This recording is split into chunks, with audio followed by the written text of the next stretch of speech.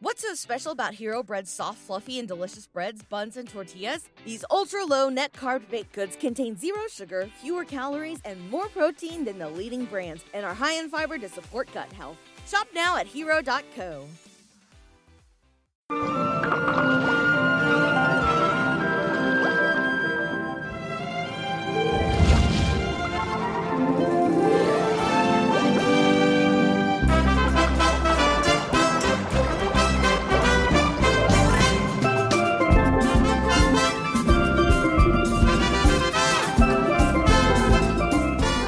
Everybody, and welcome back to your favorite G.I. Joe podcast show, doing a seasonal show just in time for a holiday that, let's face it, is very unpopular. This is Knowing is Half the Podcast, and I am Ray Stacanis.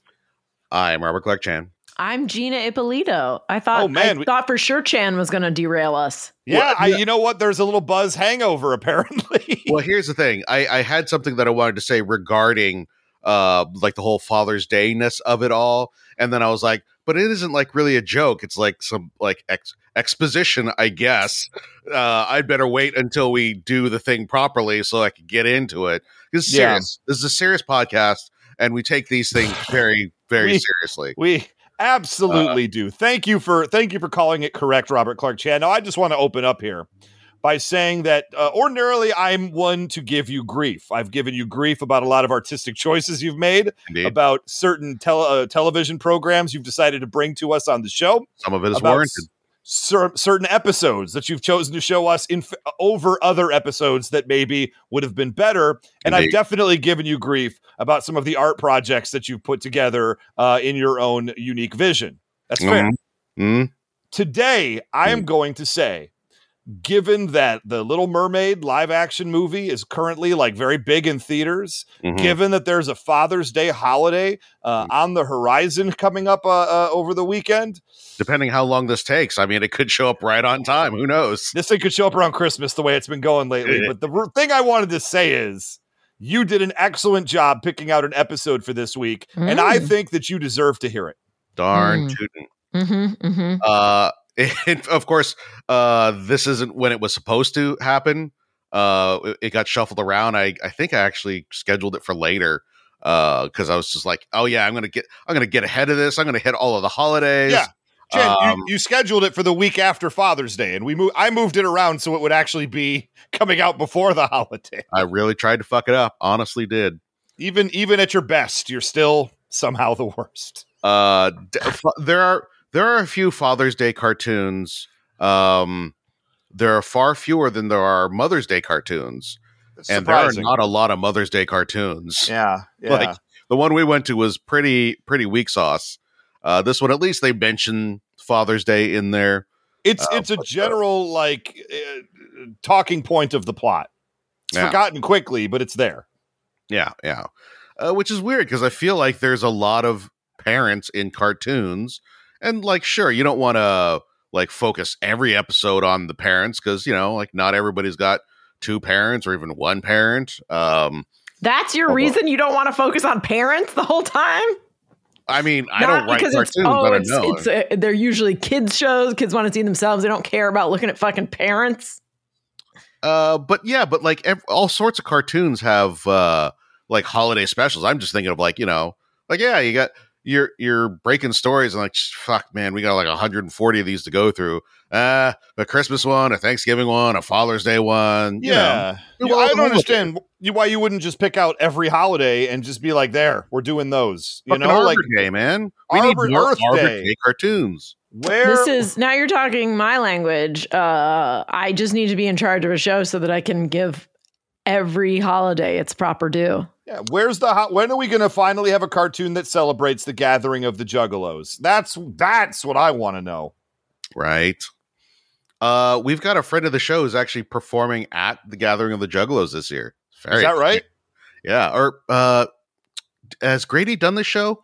Grady, I believe, has done this show. Yeah, I did not. Is Hellcross playing The Gathering of the Juggalos? No, he's touring with Necrogoblicon now. Excuse me, I did know that. Yes, Mhm. Grady James Welch, multiple judge from the Who Would Win show. I do believe he's been on this show at least one time. Find it in the archives. Look it up, because we're not going to do it. I'm not going to help you with that, but I will tell you it's in there somewhere, or maybe it's not, and I'm remembering it wrong. What a delightful goose chase I've just sent you on. Oh, my goodness. I guess technically you could just search our podcast feed of near 300 episodes for the word Grady. It would probably come up. Yeah, Not guaranteed, though. Seems like a lot of work. Anyway, I did not know there was a Little Mermaid cartoon from Disney back in 1992. Did not know that. This is news to me. And I have Disney Plus, and I'm on there a lot. Cruising children's section. Not what you think. Stop right there. Did not know there was a Little Mermaid cartoon. Indeed. I've actually pitched this several times for Who Would Win, because there's like a bunch of episodes. So there's like a lot of things to pull from. And honestly, I have no idea. I don't think Ariel's probably a really strong combatant. Don't think she is. There's a lot King of material. Triton, though. King Triton might get there. I guess. Like, he didn't really show off much. He's like, not great. Like, you're trying to, this Trident does all sorts of cool shit if you're the king. And if I were showing, which I'm not. Yeah, it's a lot of implied. People are just like, he's so powerful, and then he never shows us why. Well, it's like, just like in the movie, no one ever really goes to him until it's too late.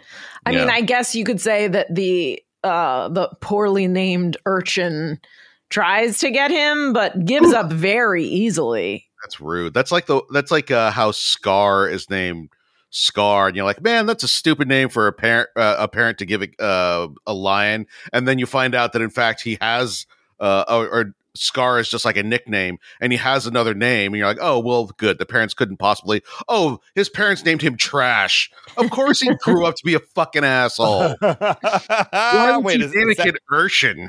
Jesus. I mean, it's the thing that sucks about this is that he's a merman, and is that what problem? He is. Yeah, he's a merman. He's a merman, and everything else in The Little Mermaid is like given a name that sort of fits what it is. Flounder is a flounder. Yeah. Sebastian, obviously. His full name is Sebastian the Crab. But the bad guy in this is like Manta Ray or whatever. Bad Manta or something? That's a terrible ass name. Yeah, and then so the orphan is named Urchin. He is not, in fact, a sea creature named Urchin. And you just know some writer was like, oh, but he's like the other kind of urchin, like you know, the kind that's on the streets of London picking pockets because he doesn't have any parents. He should have like a Newsies cap on. I found it very clever. Because the word urchin has two different meanings. You guys, you know what? Like, I get that and I understand it, and I'm like kind of okay with it. The evil Manta is just some shit writing there. I'm sorry. Evil Manta. I loved him. I don't like to call people out like that. Well, of course you would, because it's Tim goddamn Curry. And was that Tim Curry? Even when he's phoning it in, and he's phoning it in. He is very much. It sounded like a Tim Curry knockoff. I mean, because he was phoning it in, I guess. Yeah. Huh. I mean, for shit. Samuel Lee Wright, who plays Sebastian, the original Sebastian, he sounds like he's phoning it again. No. On Wikipedia it says Sebastian. Not Sebastian. I'm thinking of the Flounder is not the original Flounder. How come his name isn't Flounder the Flounder? If it's Sebastian the Crab, that's two different names. Right. It's Sebastian and then like something that describes what he is. But it's not everyone is the something. You either get the name for like what you are, like Bad Manta, because he's a bad manta ray, or you get the name like Sebastian, but his last name is the Crab, like Sebastian of Vinci. Sebastian da Vinci would be Sebastian of Vinci. Uh-huh. Huh. Also, I'm sad Scuttle isn't in this, and I'm even more pissed off that they make the eel sort of sound like Scuttle. Like, they're like, what if this eel selling wares is an old Jewish man? I will give you 3 guesses as to who voiced Maury the eel. Is it the same actor that played Scuttle? I don't know who played Scuttle. Look, I know the voice, and it's going to kill me when you say it. I do not look this up. And as soon as he started talking, I'm like, okay, you were a very famous old-timey, actor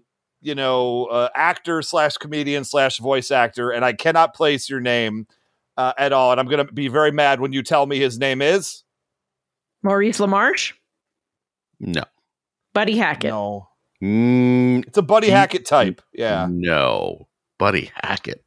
That's who played Buddy Hackett played him in the original Little Mermaid. Maurice LaMarche played him, I'm guessing, after Buddy Hackett died in the Little Mermaid Ariel's spoiler beginning. alert. Huh. Okay.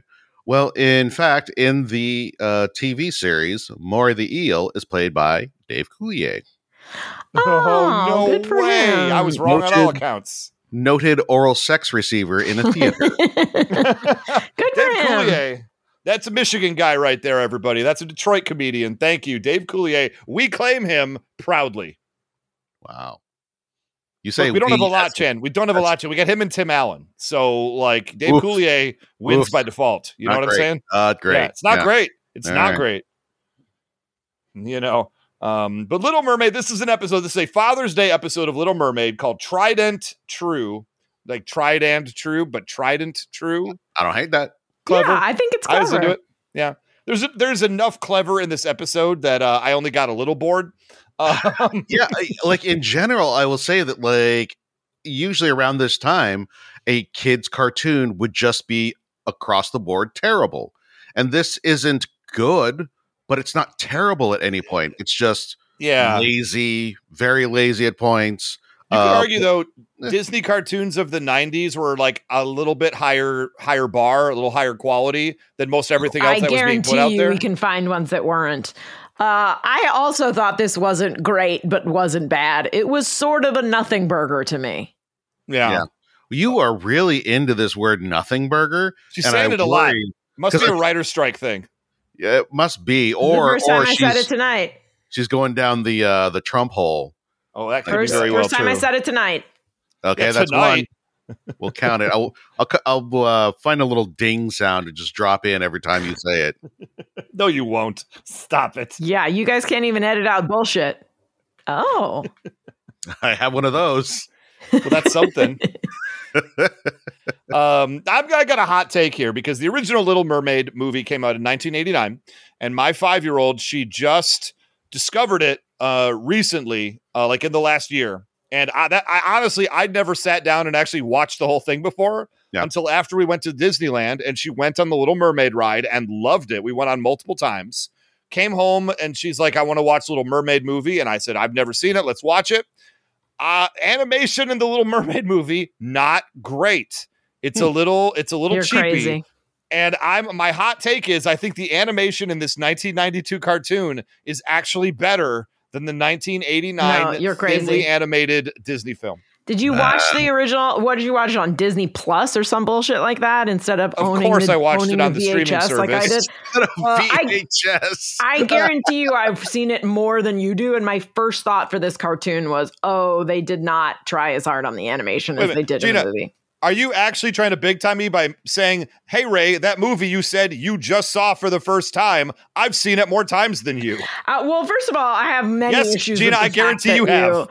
I have many issues with the fact that you had not seen it. That sort of it was such a huge movie for so many years, and that smacks of both sexism and, oh no, I don't want anyone to think I'm gayism to me. I would argue that there are a lot of films in the Disney Renaissance that would fall into a period of many people's lives of our generation and, you know, a little older or younger, where it's like you're just past that age where you could watch it. That was it. And then you get into like adulthood and you're kind of like, you know, I got shit to do. And it's not at the top of my, you know, to-do list. So Gina, I can tell you exactly what happened. And I was a huge Disney fan. I like, you know, the Robin Hood, Sword in the Stone, a great mouse detective. There's a deep cut. No, and I loved here's all the the thing. Disney films. But Gina, hold on a sec. But then, and I love the Disney films. I was very much into it. 1988 came around, the year before Little Mermaid dropped, and a movie called Akira fell into my lap and changed the way I viewed what animation could be and should be. And at that point, movies like The Little Mermaid were no longer of interest to me when the world of anime had just opened up. That was the animation I was tuned into. So I've never seen Hunchback of Notre Dame. I've never sat down and watched The Lion King. Any of these movies from this certain era of the 1980, basically after Akira up until like general adulthood, I didn't see any of them. Go ahead. Nah.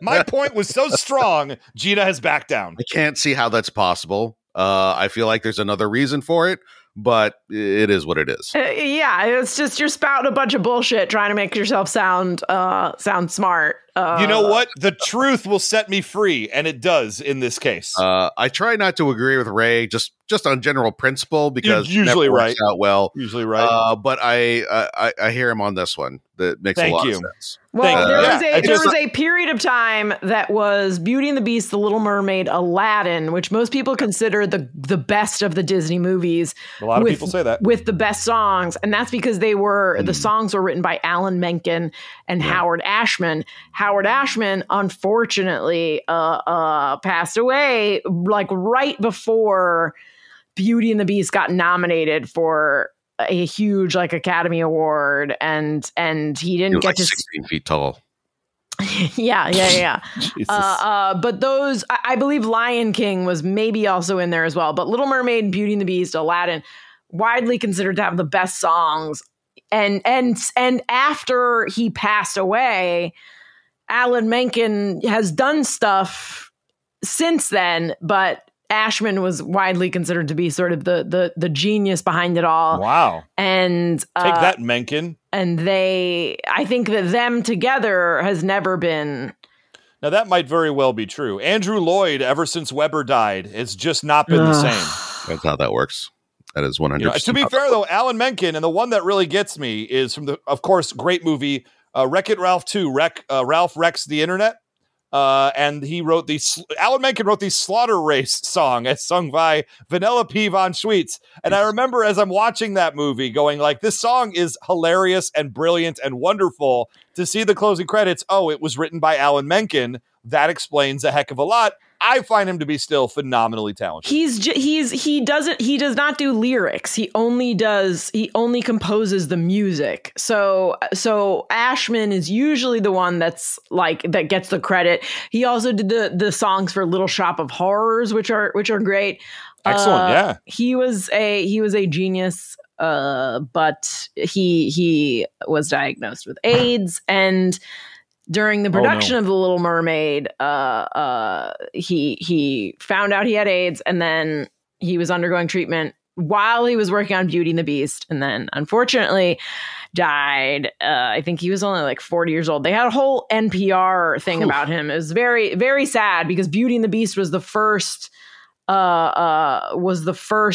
like animated movie that people sort of paid attention to in terms of, this isn't just good for an animated movie. It was great. So yeah, it got nominated for an Academy Award, but he died like right before it did. Yeah, so he unfortunately didn't get to see. But yeah, they credit the Disney Renaissance to him, and a lot of people think if he had still been alive, then the next sort of round of Disney movies would have done even better. But those are the three that like people have the most fondness for, especially people of a certain age, mostly because of Howard Ashman. And those people tend to be about 5 years younger than me. For example, TV's Gina Ippolito. Here's the thing, like you are correct, but also I watched all of them because I was comfortable with my masculinity. Yeah, that's what I'm saying. The fact that Ray had no curiosity about these movies is very telling. I mean, No, I was I mean, a full like- on theater dork, so that's not a good defense for me. No, I was a full-on theater dork as well. This was a blind spot that maybe I should have seen, but it just never struck me as, I'm multifaceted. My nerd side is as high as my theater nerd side. And so sometimes those two worlds bash together. In this case, there's a lot of... You never read a Wizard magazine in the 90s? I ain't buying it. Listen, I ain't buying it. you know what? The theater nerd side of me kept that down. Thank you, Robert Clark Chan.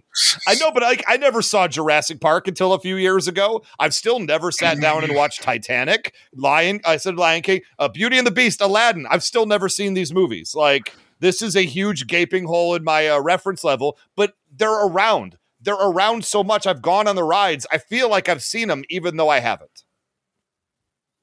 Does that make sense? Does that? Nope. Somebody in the audience is tracking real hard with what I'm saying right now. And you know what? I appreciate you. Just a little slide. Hashtag Ray, I get it. That's all. That's all you got to do. And I'll know we're on the same page. You don't got to say more. It's fine. It's a little embarrassing to admit that the greatest late 80s, early mid 90s cinematics that happened, you just skipped in favor of Army of Darkness. That's just what I did. Just keep an eye on your Twitter 4 years from now when people going through the backlog eventually catch up.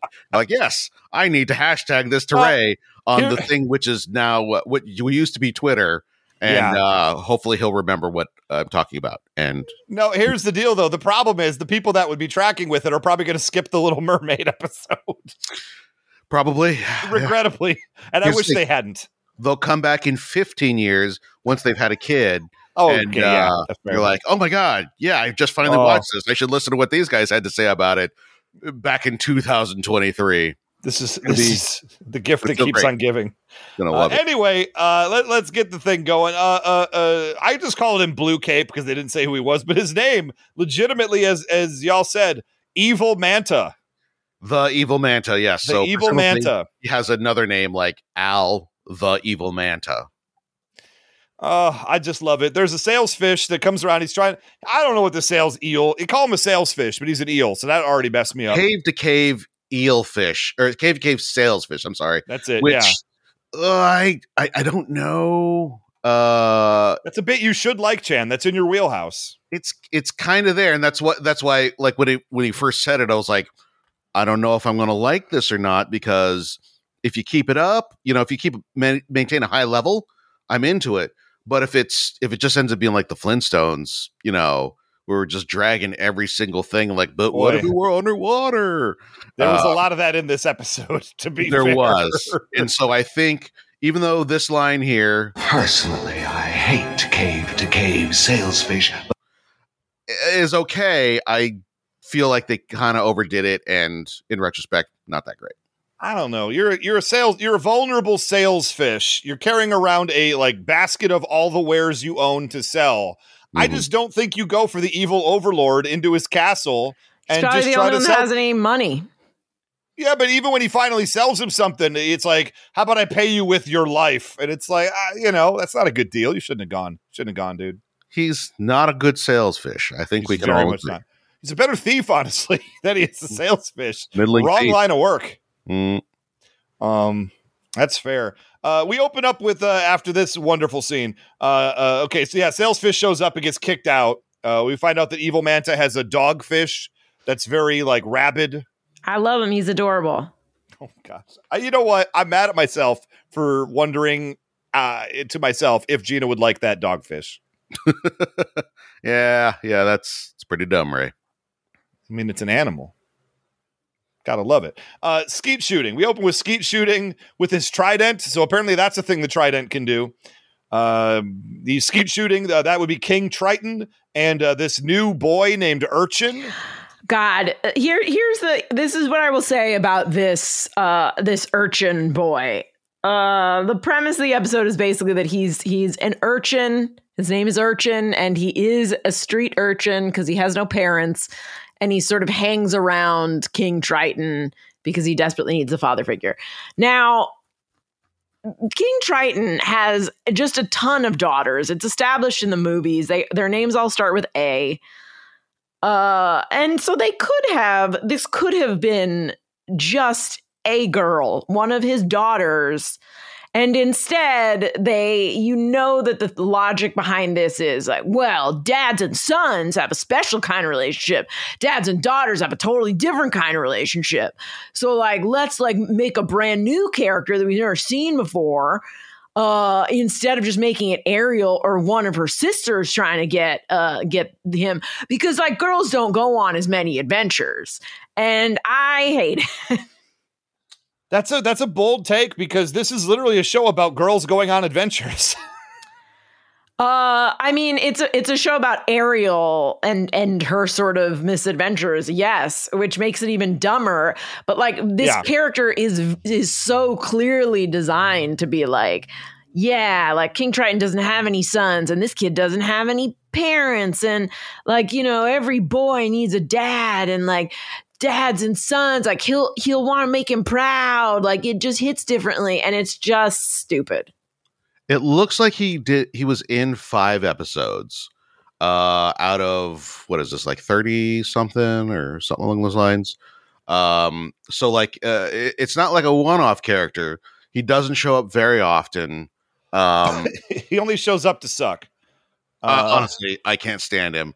Hated him. It is. And I assume that almost all these other episodes are Ariel fronted. So, you know, if there's like one episode that like features like a boy character, that's fine. If he took like a main role or showed up more than fucking 5 times, I'd be like, I'm out. I absolutely hated this character. I hate him. And again, like also again, it's like, damn, dude, this guy, it would have been cool, and I'm sure maybe the rest of the series does this, but like the sisters in The Little Mermaid are just like less hot, worse singing versions of Ariel. And like they don't really get a backstory. They're just sort of like, they're the ones that sort of follow the rules and are interested in hot mermen. And then there's Ariel, who's like, so like give this storyline to a daughter, like have like one of the daughters be like, I never stand out from the bunch. I always try and get him an interesting gift every year, but every year it's just another, you know, the underwater version of a tie, which is a joke that they make a lot, kind of. But like, there's no reason to add a new character in there just because he's a boy, and it really pisses me off.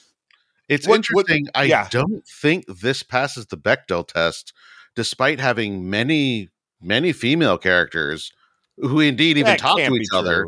But they're all talking about what they're going to get daddy for Father's Day. I mean, that's understandable based on the fact that it's a Father's Day episode. So I have an issue with the fact that none of them, like that Ariel doesn't do her shopping more than 1 day in advance. Like, give me a break.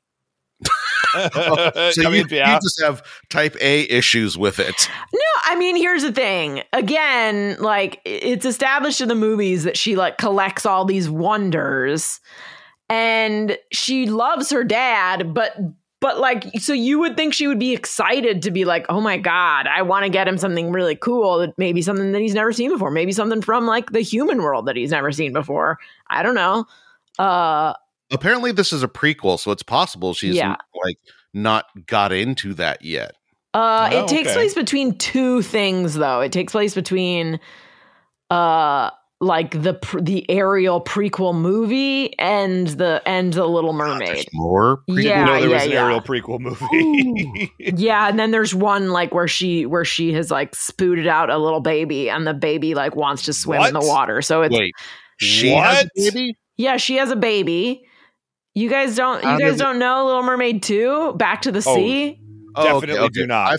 I thought you meant a prequel. I was like, she's already like porking some dude? No. After she marries Prince Eric, they have a baby, and this baby is like has human legs, and she's like, I just want to be in the sea. And it's like the reverse. It's like, oh, whatever you do, your kids will want to do the opposite. Oh yeah. Well, look, I just want to say real quick, why I hated Urchin before we move clearly on, is listen, Urchin is an orphan, an unloved, unwashed orphan, even though he's in the ocean somehow. And the king of all the sea, has taken time out of his day to do an activity with this kid, in this case, skeet shooting. And then the king, the ruler of everything, turns to this orphan he owes literally nothing to, who he just took time out for, and says, okay, I got king shit to do. And the orphan gets passive aggressive, like, oh, he never has time for me. He doesn't owe you anything, urchin. Also, what are you talking about? 90 of his own kids that deserve their own storylines. Yeah, this and that's why it's just like, dude, he's already done more for you than he ever needed to, period. And it's still not good enough. Go F yourself, urchin. Go F yourself. I'll say this as someone who now has a young lad of maybe not exactly that age, but right around there. Like, the amount of attention they can suck in is literally bottomless. You could go to the depths of the Marianas Trench, and you would still find room for the child to suck up your attention. So, is it good? Absolutely not. Irritating? 100%. Is it real? It kind of is. It is. Like, that's legit. But there's a difference. This is actually your kid. You know what I'm saying? Like, wow. I got all the time in the world for my kids. Just saying. Okay. Do we have anything else to say about any of this before we move on with the plot? Remember, just that he sucks. He sucks. And he not only does he suck, he decided to like act out, as it were. So he's going to get some of his seafaring creature friends together, who he could just be playing with, honestly. And instead, he goes and he pranks some of Triton's daughters, you know, the ones and the rest, as the old Gilligan's Island theme song would have called them, and pranking their makeup. And that would be what, like a lipstick is actually like I don't even know, yeah, like a shrimp, like a sea shrimp or something. Thank you. I think you got that, Gina. There's a sponge powder with like a sponge fish, and the comb is like a fish with like a pointy, you know, thing on its back. And then the girls come over and they try to use their makeup to get all ready, and they're talking all about what they're going to get Dad for Father's Day. And it turns out all of them kind of suck a little bit too. And then they all get and then pranked is just like, essentially they'll be like going to use the lipstick, and then the shrimp pops out and shits all over their face. Like, those are the pranks level we're talking about right here. Yep. Also, all these sea creatures are in on it. Like they're all in this shitty kid is like, haha. I have a theory that his parents left him, but that's a whole other thing. Oh no, because he's shitty. But yeah, he does this bit, and he's like, okay, shrimp, you gotta, like, the shrimp basically like poops red all over her face.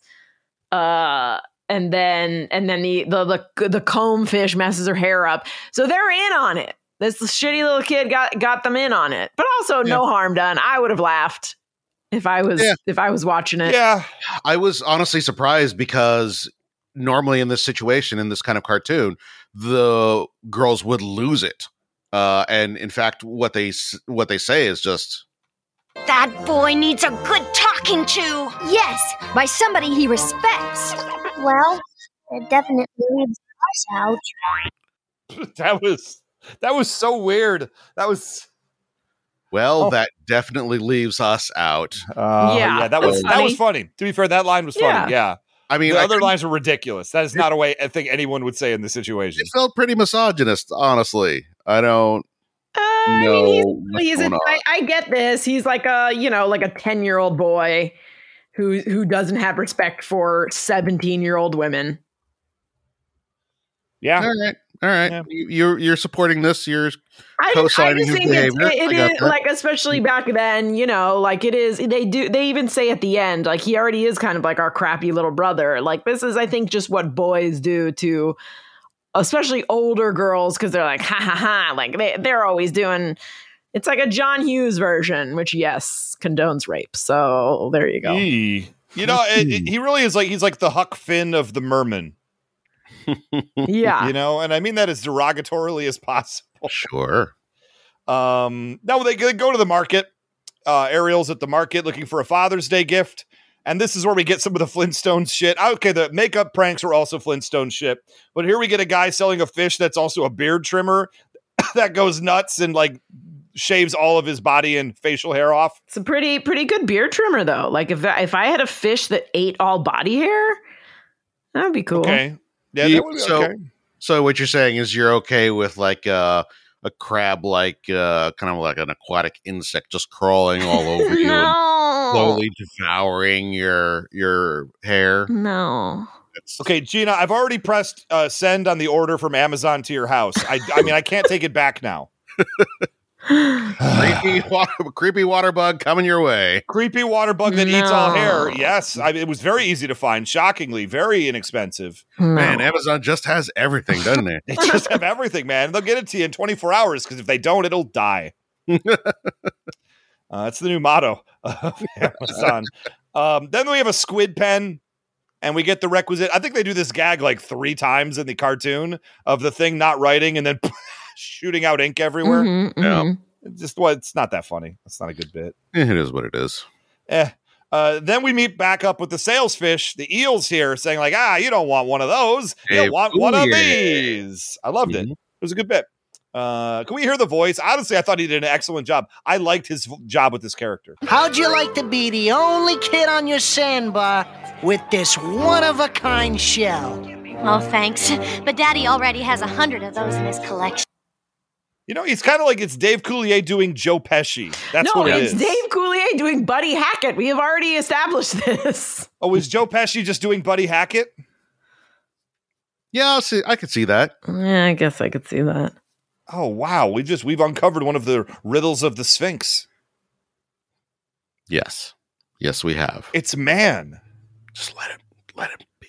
Wow, I'm so smart. Anyway, the eels offers them these glow-in-the-dark, glowy shells, and they're just like, yes, these glowy shells sound great. He goes, well, I don't have any, but I got a map to where you could find them. Good bit. I liked it. They got to go to Shark Canyon, and they're just like, that sounds very dangerous. Sharks try to eat us. And he says, no. There's no sharks in Shark Canyon. It turns out there weren't any sharks in Shark Canyon. He was this guy is out on the level somehow. Yeah. Accidentally, probably. Yeah, because Shark Canyon is just a hole in the ground that's shaped like a shark that you go down into. Yeah, all right. Shark Canyon. It's a weird kind of misdirect that is like speaks of good writing, except that it's just like real. It just seems kind of like an anomaly here. Yeah. Yes, it does. So we waste no time at all. We're going A to B to C in this episode. We're going straight to Shark Canyon. They find the glow shells. They're down way at the bottom, and as they're going to try to find and pull them out, and honestly, they don't seem that hard to pull out. Like, I don't know why there aren't more of these things. I mean, people could sell these for lots of clams. Is that the currency? That is an aerial monopoly. It's clams, shellfish, we shells. know why they're there because of the octopus that shows up. That's sort of the whole thing. It's like, yeah, there's no sharks, but nobody goes there because they get eaten by a giant octopus. Yeah, he's mean too. Like, we meet other octopi in the octopitl in this episode, and they are not mean. In fact, they are tools of the establishment. Oh yeah. I don't like that the octopus is the villain here. I think we need to educate humanity about how gentle and smart these creatures are. So I would have rather. They're smart. I wouldn't say gentle. Yeah, they are. Haven't you ever seen the one where it's like caressing the lady's finger and? Oh God, I'm gonna barf. All right, send her one. Send her an octopus to gently caress her in the night. I would like that. I like the octopus, the gentle octopus. I would like to be friends with one. I am skeeved as hell right now. You need to watch My Octopus Friend, Ray. No, you monster. I'm 0%. I would rather watch all these Disney films I've missed back in the early 90s than watch Your Octopus Friend today. I'll just put it there. Terrifying. They are absolutely. We had some friends over, my wife's friends, and they said, we're going to do Korean barbecue in your backyard. Oh boy. And so they brought over they've just bought it. It's Korean barbecue style grill and a whole bunch of like, meats.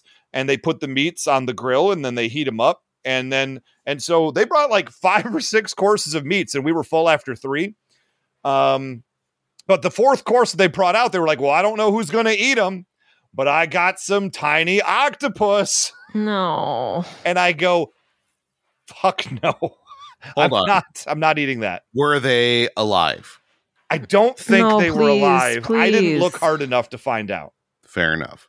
Now here's what's crazy. I didn't eat one. My wife didn't eat one. My 5-year-old ate one. And Why is that was crazy? more brave. She was into it. Yeah, they're fucking delicious. Every Italian person eats them when they're little. Don't be such a white person. I mean, too late. Guys, I don't know what to tell you. We used to eat them all the time, and then so once horrifying. I realized how smart they were, I could no longer do it. But they're still super fucking delicious. It sounds like Italians are horrible human beings. Yeah, wow. Who enjoy the suffering of others. Man, it's a good thing dolphins aren't near Sicily or they'll be extinct.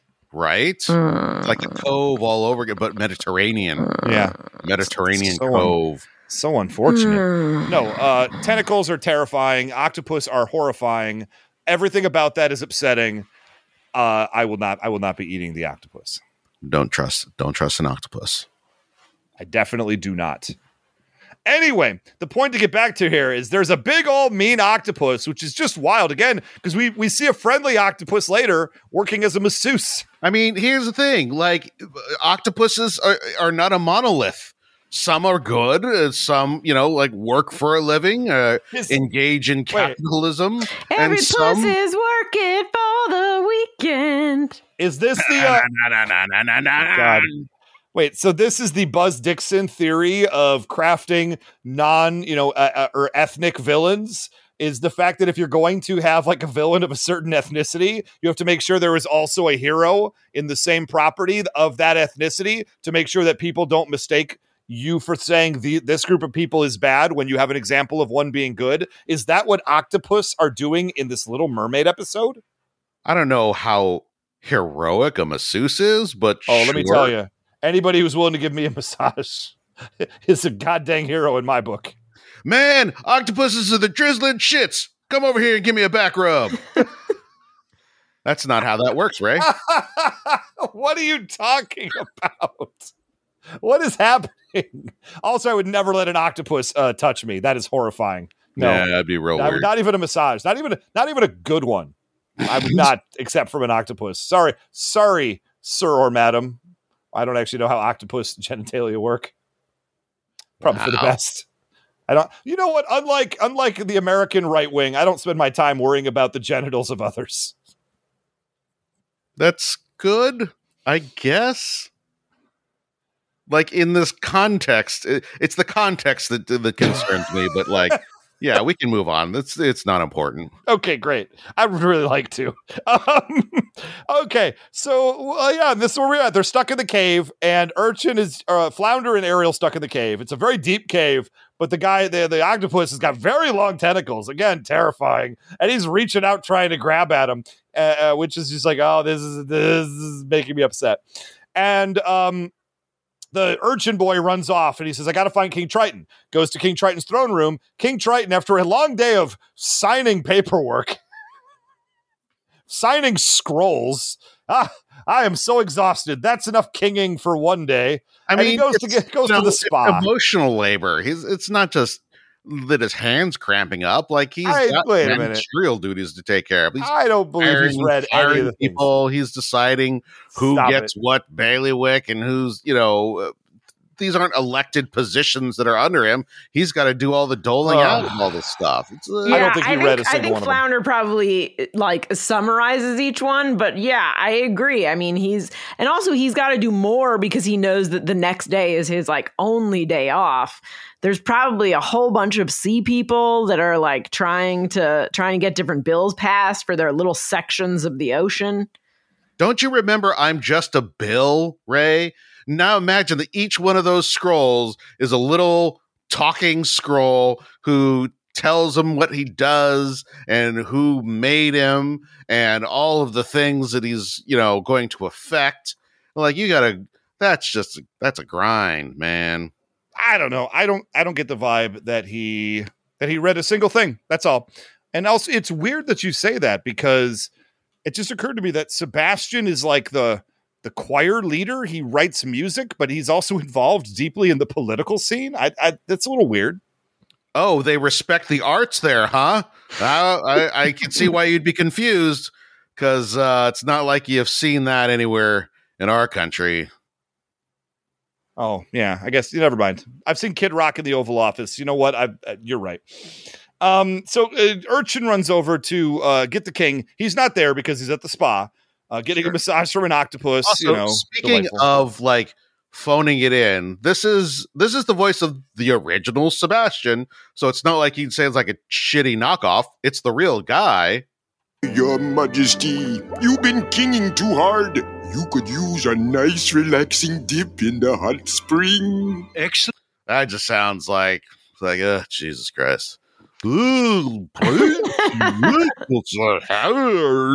does just sound. He sounds tired. He sounds like he probably like signed a season-long contract and then like had gotten some other work and was like, "Crap, how do I do this voice again? Ugh, I'm so tired of this." I don't even know. This is like 4 years after The Little Mermaid would have been made, and he's probably worked constantly with this character, and he is just ready to move on at this point. But the checks are good. Mm-hmm. You know, I never will understand how the David Carusos of the world leave the one thing that they finally like nailed, right? I just like you've been working, you've been doing good, you finally land on the thing that sort of has put you on the map, and then after like 2 seasons, they're just like, I'm gonna go do something else now. Why? Oh my God, you have plenty of time to be an actor. Like, I'm just trying to imagine, like, what if Chris Evans, after like Winter Soldier, was like, I've had enough Captain America. Like, no one would be happy and he would be done. Like, I don't know. That's crazy to me. When somebody does that, I don't understand. Back when I was doing entertainment journalism, I had to go to a few of those sets for those long running shows. You know, the ones that are like in their 15th season, and they're still just cranking out the same procedural bullshit. And like the people that stick around, those are the people that I really respected, because like all of them, like they had other shit going on. You're like, okay, I'm here and I'm busting my ass for, like 4 or 5 days a week, working like, 12, 14, 16-hour days. And then we're done on hiatus. I'm going to go fucking do some theater shit. And like just go and do stuff at like little black box theaters. Like these people like love what they do. They love art and all of that. And honestly, it's kind of sad. Like the strikes that are happening are a reminder that like there used to be a time where you could just work, and now you kind of can't. Yeah. No, I get it. I work in the world of video games, a little bit different than this industry, but only halfway different, really. It's still production. And I had a one-on-one with my manager, and he was saying to me, he says, I'm asking this question of everybody. Do you, like what you're doing? Do you want to keep doing it? And I'm just like, sir, I would do this. I would do this till the end of time. What are you talking about? This is the best thing in the world. And I'm so happy to be here. I'm never going to get bored. Like, I can't get bored physically. I can't get bored at work because I have 5,000 podcasts and a bunch of other stuff I'm doing. So it's like, this is awesome. No, keep me here forever, please. I don't know. That's just me. Gina, any extra thoughts here? Nope. Okay. G.I. Joe will return after these messages. BetMGM has an unreal deal for sports fans in Virginia. Turn $5 into $150 instantly when you place your first wager at BetMGM. Simply download the BetMGM app and sign up using code Champion150. Then, place a $5 wager on any sport. You'll receive $150 in bonus bets, regardless of your wager's outcome. And if you think the fun stops there, the King of Sportsbooks has plenty of surprises in store. Check out daily promotions, same-game parlays, live bets, and so much more. Download the app in Virginia today and get $150 in bonus bets instantly from your first wager. Only at BetMGM. BetMGM and GameSense remind you to play responsibly. See BetMGM.com for terms. 21 plus only. Virginia only. New customer offer. Subject to eligibility requirements. Rewards are non-withdrawable bonus bets that expire in 7 days. Please gamble responsibly. Gambling problem? Call 1-800-GAMBLER. Promotional offer not available in Washington, D.C. What's so special about Hero Bread's soft, fluffy, and delicious breads, buns, and tortillas? Hero Bread serves up 0 to 1 grams of net carbs, 5 to 11 grams of protein, and high fiber in every delicious serving. Made with natural ingredients, Hero Bread supports gut health, promotes weight management, and helps maintain blood sugar. Hero also drops other limited edition ultra-low net carb goodies like rich, flaky croissants and buttery brioche slider rolls. Head to hero.co to shop today. From Disney's The Little Mermaid. Listen close, I've a secret to tell. How to make a princess out of Ariel. Princess Mermaid Ariel. In her fin is a sparkling surprise. Her fin changed to a gown. She's a princess before your eyes. She's gorgeous. Hair so lovely, a crown so bright. So time to dance away, dance away. Into the night. Princess Mermaid Ariel. Eric Dahl from Gift Set sold separately. Now, back to G.I. Joe. So Urchin here steals the Trident. Now, this is a bad move. I think he can barely carry in his the mind, thing. he thinks he's like borrowing it for the greater good. But he does say like, that, yeah. I guess I kind of get, like, at least he tried to find King Triton. At least, like, that's sort of better than I think other cartoons would do at this time. Yeah. Like it wasn't just like he went in and he was like, I'm going to save her on my own. Like, I feel like an 80s cartoon would be like, oh, yeah. Would be like, oh, I'm going to take it. Like, he just got up to go to the bathroom. I'm going to take it. But at least in this, he's like, hey, like, King Triton, I need your help. Oh, crap. Like, Sebastian? No. And so then he's like, what do I do? And in his mind, he's probably thinking like, damn, she's probably dead. Like, if I wait another minute, she's dead. And this is kind of a very little kid way of thinking. I mean, I remember like this is I was 5 years old or 4 or 5. I was in kindergarten and I like went to use the restroom right before everyone went to lunch and like came out and like the classroom was dark. And like everyone was at lunch, which by the way, the lunchroom was like, it was a small school. The lunchroom was like 10 feet down the hallway. And I like had no idea like what to do. I don't know if I thought I was going to get in trouble. I heard a teacher coming and like hid in a cubby. Like I was just, and then like at some point everyone came back. And I like realized I was like, shit. I guess I gotta pop out. So I like sort of came out and the teacher was like, Gina, where were you? And I was like, I came out of the bathroom and no one was here. And she was like, why didn't you just walk to the lunchroom? And I was like, oh. Like, so I get that this 8-year-old urchin kid is like, all right, well, my one plan was to get the king. The backup plan was to get the crab man who serves the king. That's shot to hell. Oh, look, there's a trident. I guess I can save them on my own. Like I couldn't have gone to one of the hundreds of security guards whose job it is to keep the princess safe and who are just wandering the halls of this place. I mean, it's been well established that security is very lax in every Little Mermaid iteration. Yeah, he doesn't even have Secret Service for his own kids. Remember, Ariel gets like pulled aside by Ursula in the movie. There's no like Secret Service was where fish she there. Shouldn't have been. To be fair, like she went to places that she shouldn't have gone. Tina victim blaming right off the bat. Wow. Yeah. I mean, she went seeking trouble. Oh, yeah. Oh, no. You know, if those people hadn't just gone there to do those things, they wouldn't have gotten in trouble. Part of the problem I have with this is that he doesn't have like this real strong impulse to do something bad. Like, it's not that I need a lesson, but I do need like a really strong story or character arc here. And he's just sort of like doing a thing, it's just like he doesn't make a real good choice, but he's, doing what he has to in the moment because, he's pressed. It's not like he was just wandering around like, oh, I guess I'll just grab this trident. Like, this is important stuff. And so he grabs it. And at this point, I was like, so wait a minute, is this a metaphor for like gun safety? Yes, it is. Yeah, I mean, it's very clear at the end that that's what it is.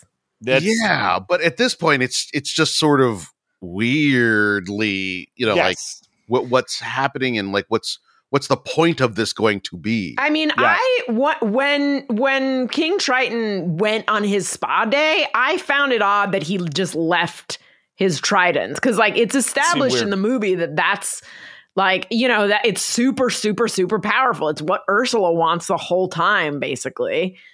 And he just like leaves it by his throne.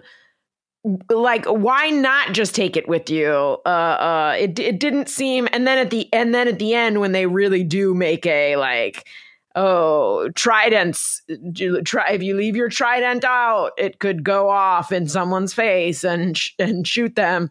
Gun safety. When they make their whole thing, I was just like, oh God, that's what this was. Yeah, they don't hit you with it until the very end. But yes, we all came to the same conclusion. So it's obvious. Look, when I got it, that's how you know it was too heavy-handed. I mean, it definitely feels like Disney gave a note that was like, can we tie a real world lesson into this? And then they sort of put it in there. Like they just sort of shoved a lesson in there. It did not feel like when they were breaking this episode, they were like, okay, how do we get a gun safety episode in here? It feels like they were like, okay, it's Father's Day. Ariel gets in trouble. This kid goes to try and save her, makes things worse. And then a Disney exec was like, what would be great is if every episode had some sort of lesson. This one can be gun control. I kind of wonder, though, if it wasn't that they were tasked with making a gun control episode and they're like, but we got to like be chill about it. We can't like slam people over the head. Or someone thought that a gun control episode would be a good idea, but he or she didn't want to hit it on the nail too hard and like maybe kind of like slide it, under the radar. And so it just comes off as just kind of like, oh, I guess that's a metaphor, but it's kind of not great. The thing that super annoyed me was the fact that this kid doesn't know how to use the trident, can barely hold the trident because it's so heavy, and yet seems to think that he can lug it all the way to where Ariel's being menaced and then make this gigantic octopus go away. Like he doesn't know how to use it. Like it's nothing to him. He actually does know how to use it because he saw King Triton say trident fire. Oh, okay. So like he knows that that's how to make it go. All right. You know what? That's fair enough. He at least thinks he knows how to use it. That is at least plausible enough for me. That's fair because they were doing the skeet shooting earlier. Okay, I take it all back. Gina, you nailed me. Play the music, Chan. You got Nickelodeon. Ugh, I don't Nickelodeon. No, that was it. Superior. That's why I was never on a musical improv team. I don't really have. Create the drop right now. Every time Gina gets me, we play it again. God, you guys are gonna be so tired of that. Maybe we shouldn't do that. Anyway, so we cut back to the cave, and now the octopus is trying to smash all of the support pillars in the cave to create a cave in. And I'm like, I guess that's fine, but it doesn't even work. Stupid octopus. Maybe they're not that smart. Ariel just starts picking up and using the same animation roughly 17 times, throws a rock at the octopus and biffs him in the snoot.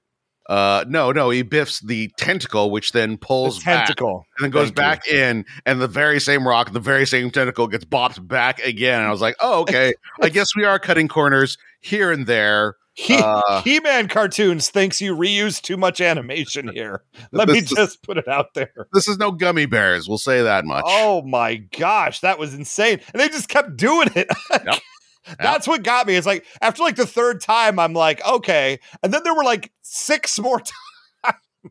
And then just a little bit after this, there's this electrocution animation that was also repeated. Oh, yeah. Look, the episode clearly came in short.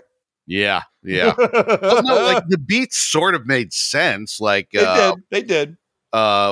If you had, you've got like, okay, we need like 45 seconds for this scene of peril where the octopus is trying to grab him, and you're like, yeah, we only have money for. Don't worry about that. We're Disney. We don't have money. Yeah. Oh wait, that's actually true in the year 2023.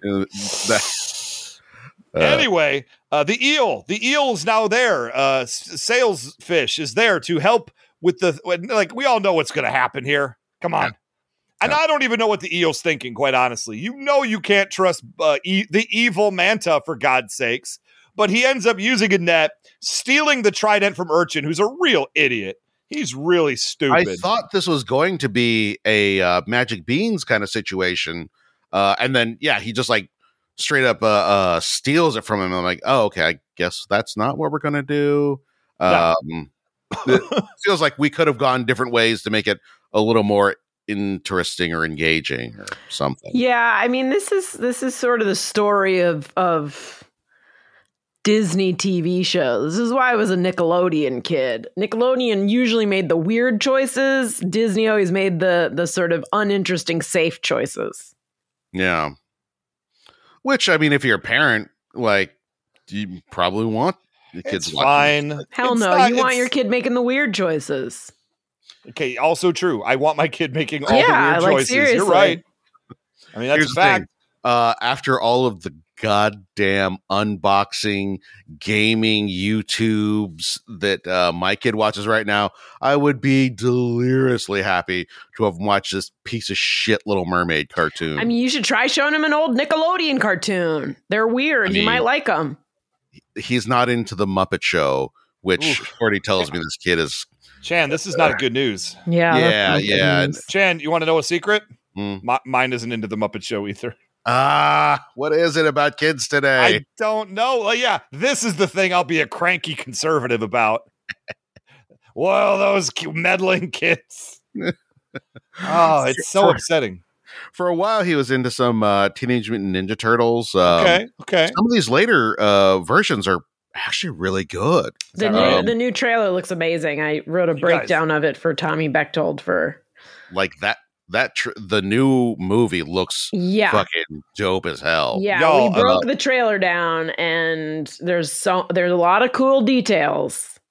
I was surprised though, like I said, because I was never a huge fan of the OG cartoon series. It was okay, but because I had started on the original Eastman and Laird comics, I was like, this is some like kiddie bullshit. So I wasn't expecting much, but I want to say it's the 2012 and the 2017 series are surprisingly strong. And like, I watched them, I'm like, this is pretty good stuff. Y'all, I was a big fan of the cartoon of Ninja Turtles, and then I got into the Eastman and Laird comics. And then I had a conversation on my school bus with somebody who pointed out several moments that were just total bullshit in the cartoon show. And I went, you're right, this isn't very good. Now, the show that I got to talk about this, I got to derail everything for a minute because my 5-year-old is watching a show, and it's on Max, as we call it, formerly HBO Max. And it's a show I did not know existed. It's a show that I wish, if we ever do My Three Dads again, we got to do an episode of it. Did you know that there is a Sesame Street based show that is animated, that has Cookie Monster, Abby, and Elmo as robots who can grow like Giant Man / Ant-Man and who solve very mundane problems. And they're all fucking robots. Yeah, that is Mecha Builders. It's the craziest thing I've ever seen, and I've seen it a lot over the last week. I don't know how that got into the executive suites. Yeah. And how the executives were convinced that this was a good idea. Honestly, I've only seen it from afar, very few times. I watched 3 episodes today, as a matter of fact. It just seems bug nutty insane. It's absolutely insane. And anybody's got kids at home, just here you go. Red Meat, watch it. We will, again, if we ever come back and do more My Three Dads, if I need a 9th podcast to do again, we're doing it because I have to mention it somewhere or I will explode. The fact that this exists is absolute insanity to me. Sorry for derailment over. Hey, Gina, why don't you call a Big Bird and see if you can get on that line staff? Okay. I need his unlisted number. He's notoriously private. That's a fact. I mean, you just drive by his Malibu place. It's very gated. Yeah. Yeah, I think he lives across the street from like a Kardashian, right? Isn't that? That seems about right. Yeah. I don't remember which one. It doesn't matter. Chloe, Candiria, Candace. Is Candace a Kardashian? Koopa Chabra. That's definitely a Kardashian. I remember that one. So the urchin shows up at the cave anyway, empty-handed, as he gets himself out of the net because he finds a jagged clam to cut the net, which was wild. And he saves the day by going to the top of the entrance to the cave and finding a giant rock and dropping it like almost on the octopus's head, who then runs away. And in my head, I'm like, that's a bad plan. You're going to cover the entrance. I thought the same thing. Like, what are you doing? Wasn't a problem. What are you going to do? Didn't matter. Did not matter. Gets everybody out. Here we go. But now we have a secondary problem. Ariel gets the glow shell as well. Very important. She does manage to wrangle one here. But now the evil Manta has the Trident, and the eel is like an idiot. Like at this point, I don't even know, dude. Like this, what are you doing? Sell it in the market. I don't know. But like you'll get arrested and murdered. Don't do that. But he takes it to the evil Manta, who takes it immediately from him and is like, this will help me rule the sea. And then he doesn't even pay him. Like this is real Trump stuff here. Yeah. Not paying his contractors, just skeevy garbage. Didn't make me happy. I'll let you leave with your life. That's payment enough. It's like, man, trying to make a living out Listen, here. This eel should have known better. Now this eel has to try to like rob the house of Macaulay Culkin at like Christmas time, to make ends meet. Because he's Joe Pesci. Yeah. No, I got that. So if you explain the joke, it makes it 10 times better. Yes. Yes, it does. Amazingly, the eel does know where the evil manta ray is and is ready to sell our heroes a map. I like the bit. I like this bit. I like this character. He annoyed me a few times, but I really liked this. And then finding out it was Dave Coulier after the fact makes me like him 10 times more. But he says, I can't, I'll sell you a map on how to get to the evil man. Why he has this map is outrageous. I don't know. I mean, I think he probably just has, he's an entrepreneurial eel who is like, you know what? It's like, why do any of the people have maps to the stars homes? Someone might want to go there and you can, it's true. You can make some money. If this eel can make money on it, he's going to think ahead. I mean, the guy's name is the Evil Manta. Surely someone would want a map to his home. Yeah. Someone would want to go there and get eaten by his dogfish. Mm-hmm. You know what? I love the fact that he's got like this basket full of just this garbage, these terrible shells, just absolute trash. And the only thing he manages to sell are these maps. I think you should lean into that a little bit harder. Yeah. Well, I mean, he's trying to diversify. I know, but it's not working. Market dries up. You don't want to be stuck holding these things. No, you don't want to be caught holding the map. You know what? That's not the worst Tim Curry laugh I've ever heard. Yeah. Even Tim Curry phoning it in is better than 99% of the rest of us. So true that. I mean, just keep it real. Now they got to get around the dogfish, and they figure out the only thing a dogfish loves is a blowfish ball. Yeah. A living creature that they inflate, and use as a beach ball for the ravenous, monstrous dog. They do take great care to make sure that the dog never gets to the fish. Yeah. Yeah. Yeah. So Like, yeah, I don't know. Awfully cavalier with the life of another is all I'm trying to say. Yeah, I mean, the fish seems pretty happy about it. So I was thinking that if we did see it in its mouth, it would just be like gumming it, kind of. Mm-hmm. Yeah. Hot. And also the dog's name is Smiley. Mm-hmm. Smiley the dogfish. I don't know. That made me laugh. I liked it. I wrote it down. How does the Trident allow evil Manta to rule? Doesn't really seem like he does a whole lot with it. It's because later on, King Triton essentially says, like, only I can use it as it's meant to be used. Yeah. So this plan was never going to work, so where's the drama? I mean, he basically got a free gun. Guy said, hey, you want to buy this gun? He's like, how about I not shoot you with it? And you walk away. He's like, all right.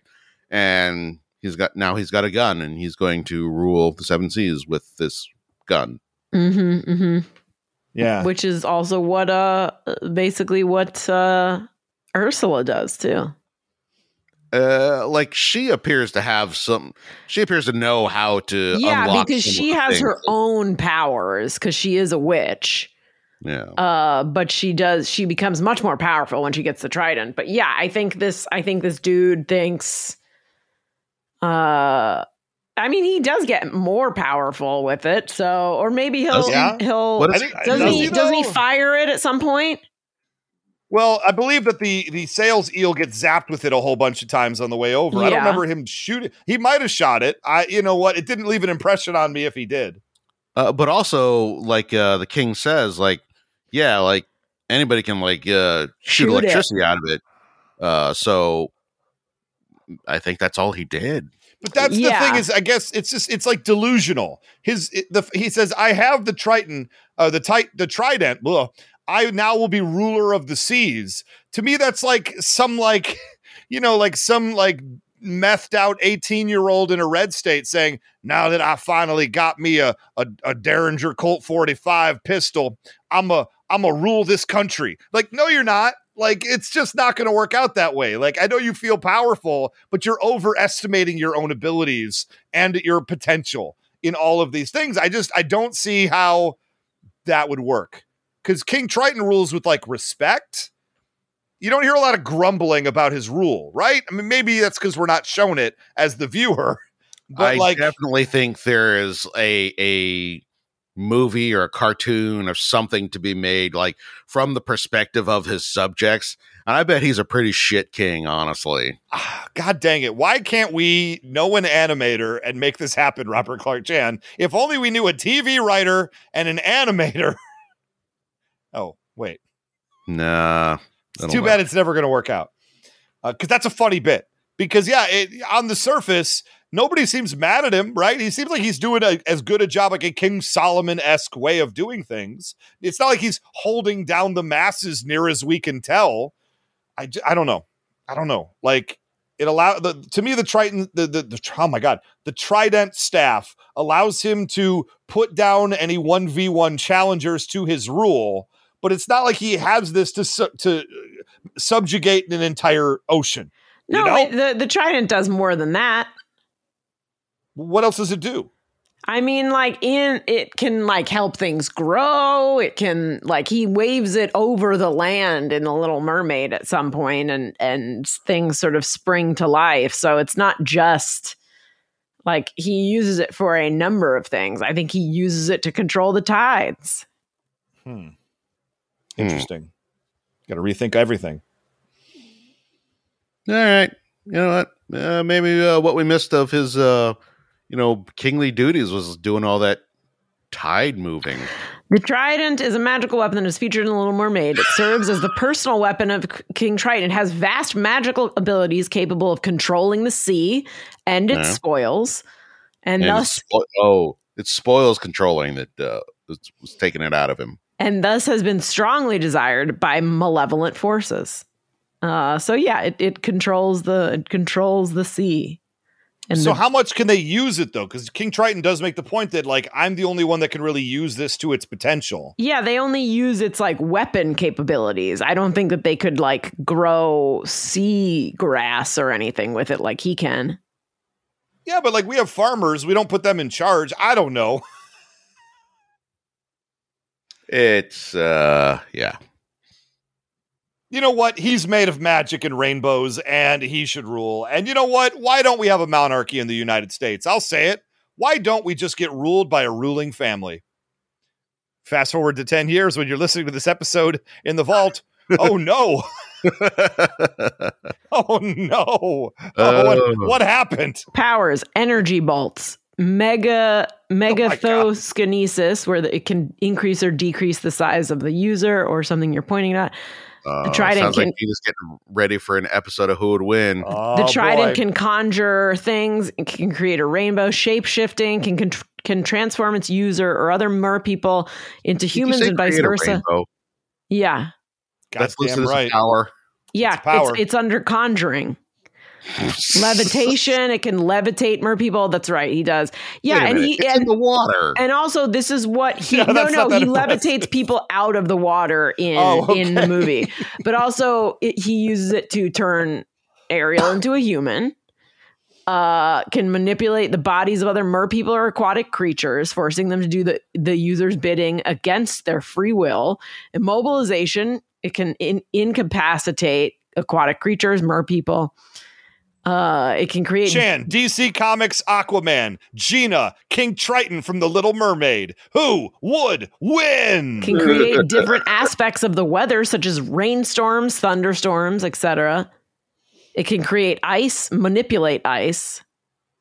It can shape water at will. Old Bego level mutant right there. Yeah. Oh boy, don't you, Chan? This is getting too crossovery now. It can also be very uncomfortable. It can also be wielded in combat, just like any other melee weapon. It can also stab people. Yeah, that's D8 damage right there. Gina, thank you for that. I actually do feel more enriched for now knowing all those things. God dang it, yes, King Triton will probably be appearing on an episode of Who Would Win now because you did that. Because I've been fucking pushing that dude for months now. Have you? I don't remember you ever pushing him. Jesus Christ. It's not loud enough. What, are you going to be in a room with me, Robert Clark Chan, and somehow not be the loudest one? Good to know I'm not the only one Ray ignores. He just ignores everybody. Yeah. Yeah. Anyways. A really wild thing here happens where they put the glow shell down so that way the evil Black Manta will put the Trident down and then pick up the glow and then it's like, put it down, pick it up, put it down, pick it up. And then he does, and then they run off with the Trident. And, then he like grabs Flounder or something. I don't know. This is supposed to be like the high point of the drama, and I kind of checked out at this moment. I was like, just get to the point where you have it. And you don't care about Flounder, whether he lives or dies. I'll be honest, Flounder I found a little bit annoying. I find Flounder annoying. Yeah, the whole, like you expect this to be something like, okay, well, how do we outwit this, powerful guy? And their plan is to wait for him to put it down. Yeah. He does, I guess. And they grab it. He chases them. And then they shoot him. They fucking shoot him because this is a gun metaphor. Oh, that's right. And they did, huh? It's real weird. They blast him. Yeah. Okay. Oh, yeah, I do have it written here. They zap him real good. Oh, dang.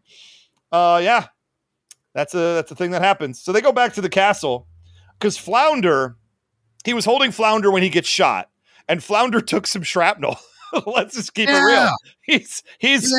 He's electrified and he's not moving. You shoot the intruder into your house, but you also accidentally clip your son, and like now he's in the hospital to continue this sort of weirdly amorphous gun thing. No, that's a thing that Fox News viewers keep doing.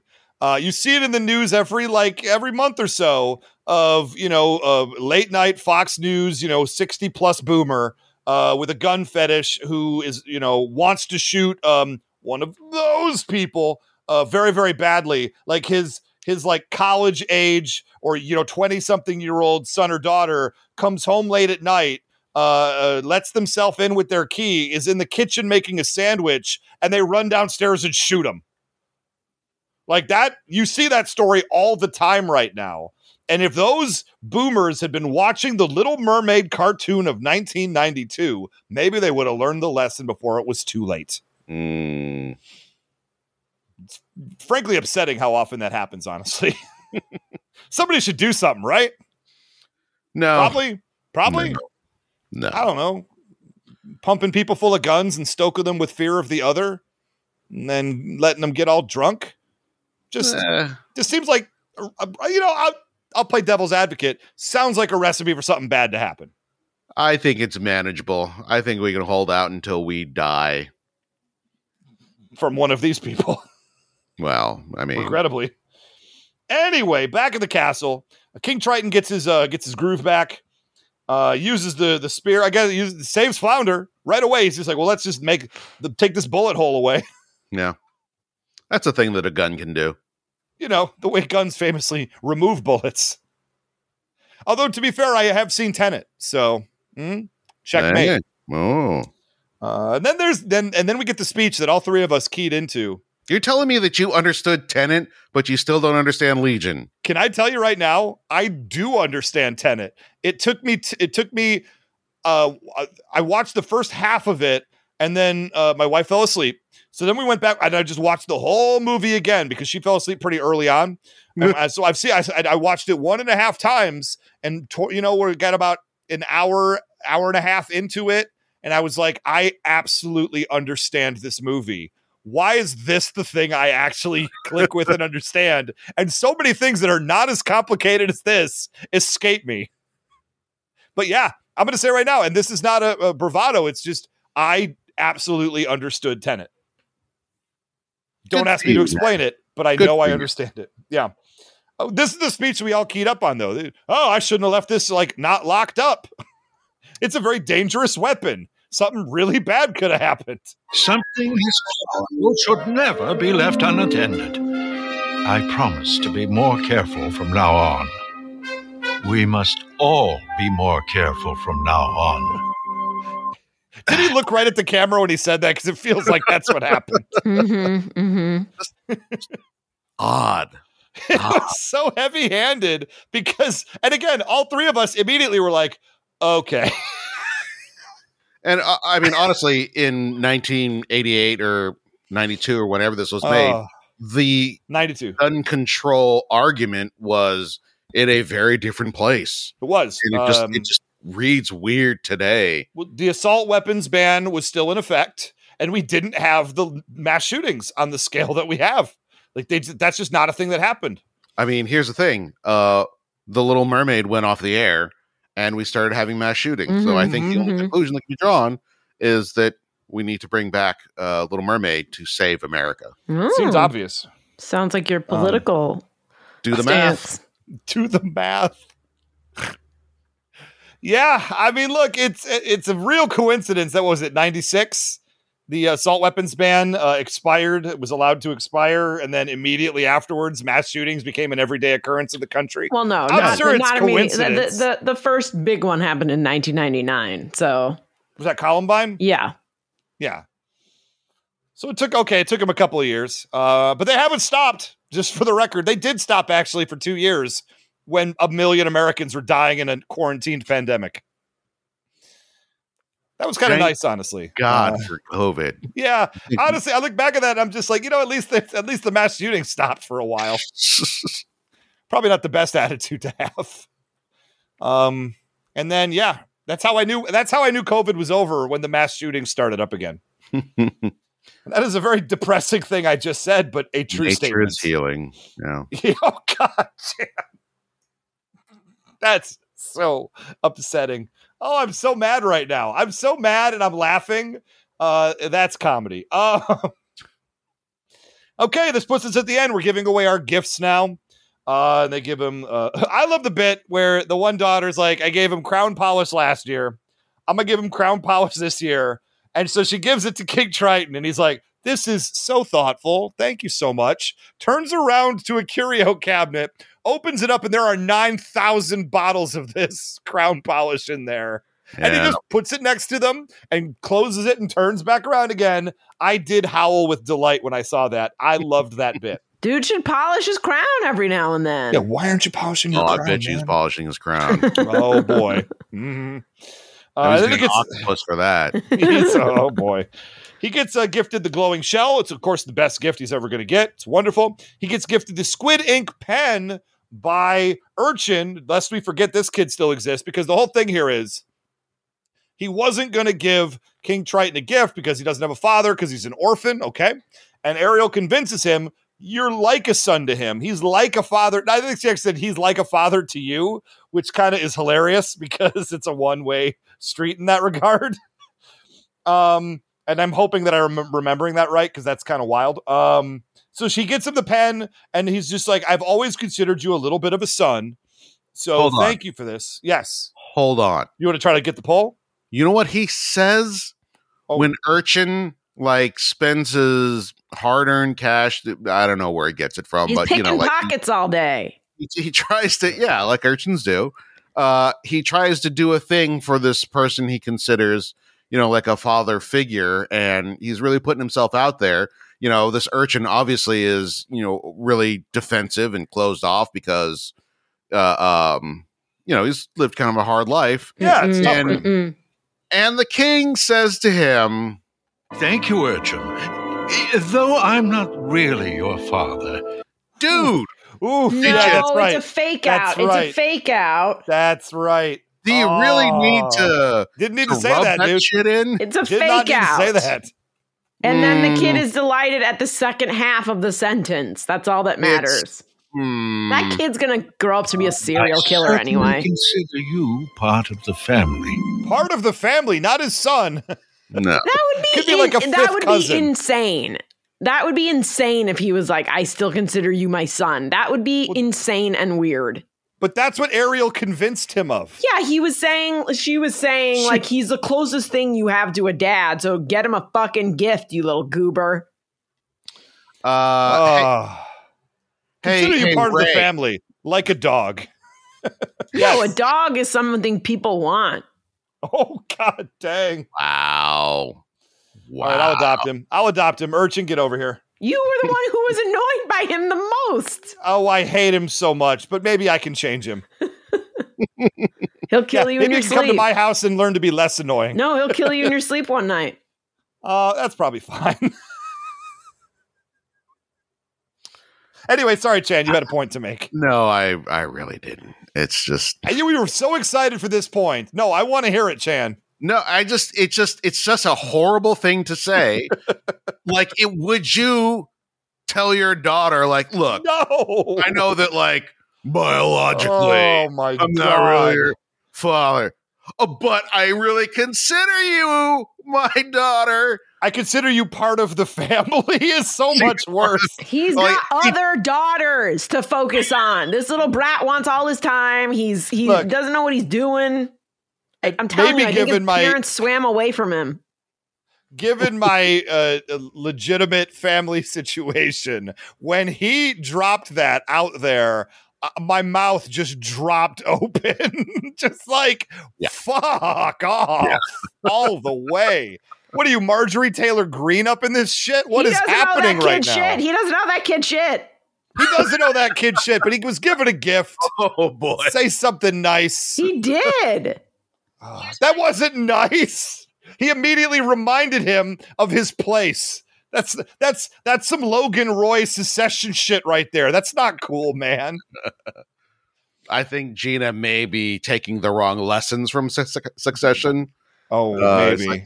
These are good people. They're doing well, right? Make that fucking merkid do bore on the floor. Oh my God. Okay, look, I'm not caught up all the way yet. I'm halfway through season 4. What? So nobody spoil anything. Gina, I started season 1 2.5 weeks ago. We'll get to it. I'm blazing through it as fast as I can. So long because I'm doing 9,000 podcasts and a job and a baby. I'm halfway through starting Succession, so okay. I feel like I can catch up maybe. Yeah, but you're not warning people not to give you spoilers because I'm going to have it watched in a week. So I don't have much longer to go. It's not like I'm mid-season 1 saying, don't tell me anything. I've got 7 more eps to go. I can do that in like 3 TV sessions. No, so you don't get to be behind on watching shit and then care about spoilers. I do with the 2 of you. When I ask you politely, just if you know things, don't tell me. Now, you were mad at people online the other day too for spoiling things. And that's like, if you care about it, then don't go online. No, I'll tell you, I was mad about something because here's the thing. The thing that really makes me mad is when people on the East Coast watch it, spoil it on Twitter before the people on the West Coast even have the opportunity to watch it. That's not how time works. Can't you keep it in your pants for like 3 hours?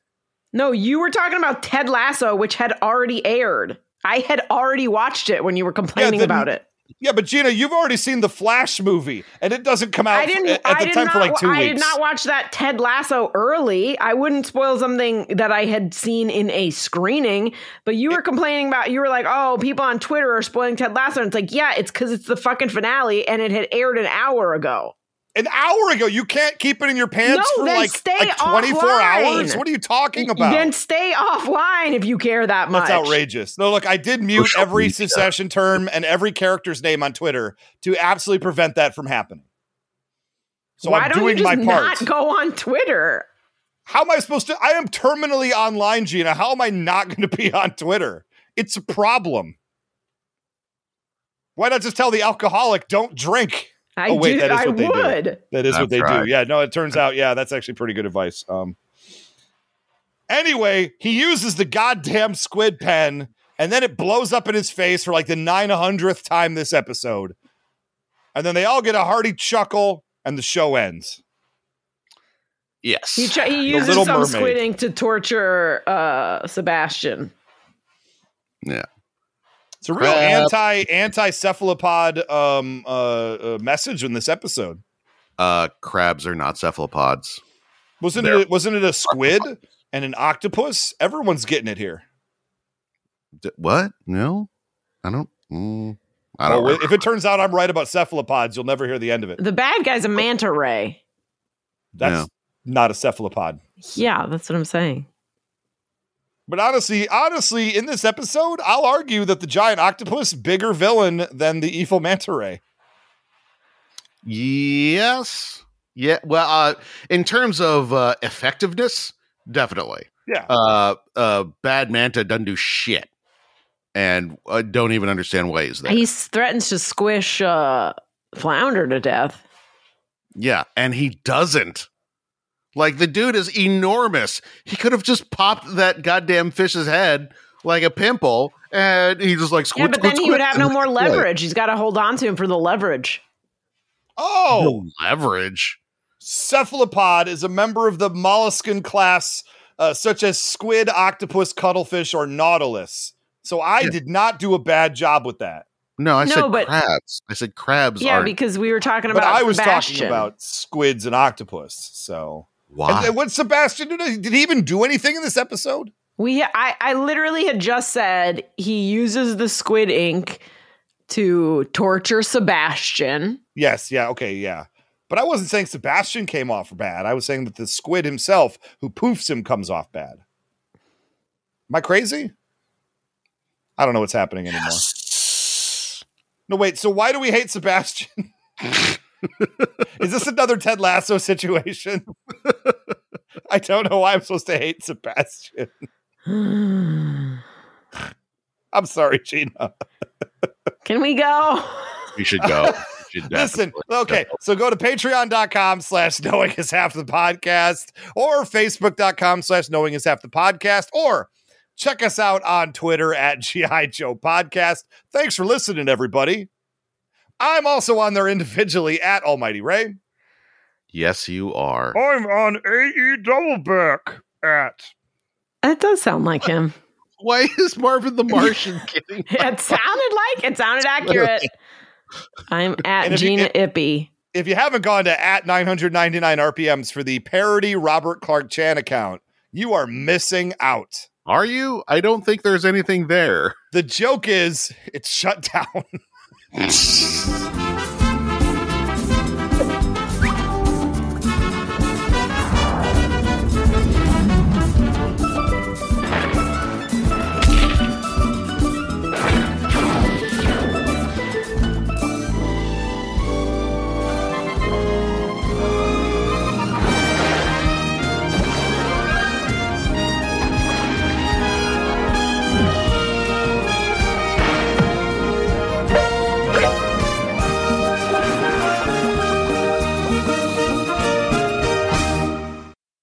You got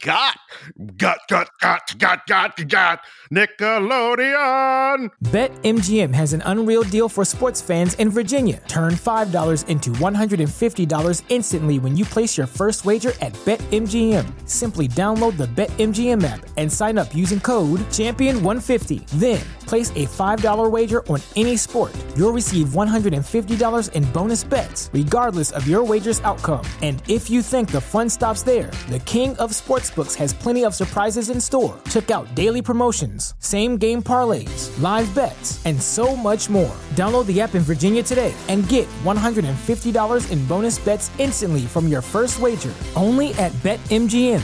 BetMGM and GameSense remind you to play responsibly. See BetMGM.com for terms. 21 plus only. Virginia only. New customer offer. Subject to eligibility requirements. Rewards are non-withdrawable bonus bets that expire in 7 days. Please gamble responsibly. Gambling problem? Call 1-800-GAMBLER. Promotional offer not available in Washington, D.C.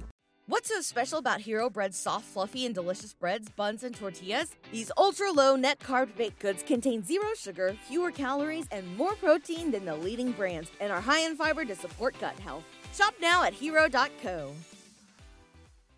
Hey, it's Brent Pope, the host of Breakfast with Brent Pope. You've seen me on some of your favorite TV shows saying things like, "Give it up, Jimmy. You got to sink this putt to win." On Breakfast with Brent Pope, I sit down with guests from the entertainment world, and we do it all over breakfast. Or should I say Brentfast? Every week on Brentfast, you get inside Hollywood info and tips, great breakfast recs and foodie debates. Most of all, you get the most delightful 30 minutes of your week. So dig in. It's Brentfast time. Listen at Brentfast.com, Apple Podcasts, or wherever fine podcasts are found.